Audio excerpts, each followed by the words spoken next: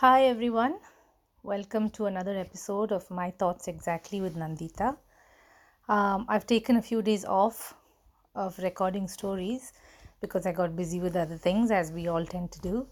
But I really missed it because it was a voice opening exercise for me, and it was a great way to express myself, to uncover new layers of the same stories I've been telling for a while, and therefore also of myself, to discover new things.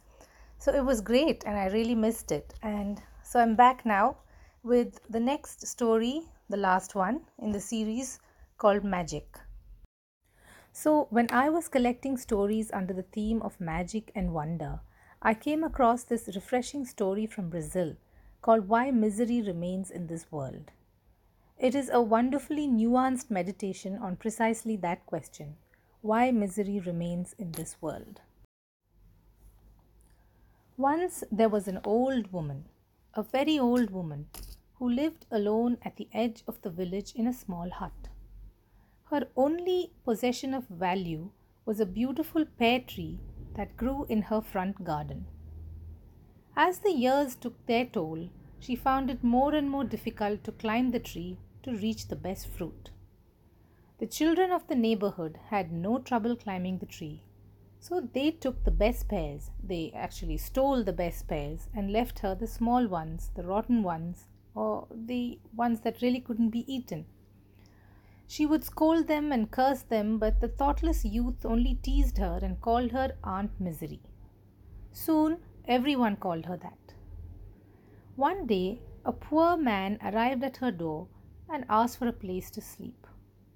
Old Aunt Misery invited him in, fed him, and gave him a comfortable bed to sleep on. The next morning, she made him some breakfast and shared the last of her food with him. The man thanked her and then said, "What is it you wish for? I can grant you something in return for your kindness." Old Aunt Misery thought, and finally she said, "I wish that anyone who climbs onto my pear tree will be stuck there until I allow them to leave." "You shall have your wish," he said, and waved goodbye. Not long after this, the pear tree bore fruit again. Soon Aunt Misery heard the children from the village up in the tree laughing and picking her pears. When she stood under the tree, they jeered and called her names. But when they tried to climb down, they found that they were stuck in the branches. Suddenly, all that teasing and name calling became begging and crying and pleading. Old Aunt Misery listened for a long time. Then finally she told the boys that if they promised never to return, never to pick pears from her tree, and never ever to call her names, she would release them. They were only too willing to make that promise, and a promise that they kept.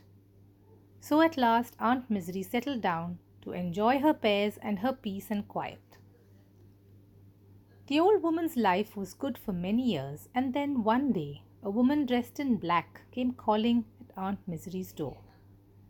"I am Death," she said, "and your time has come at last, so follow me." Aunt Misery had no intention of following Death.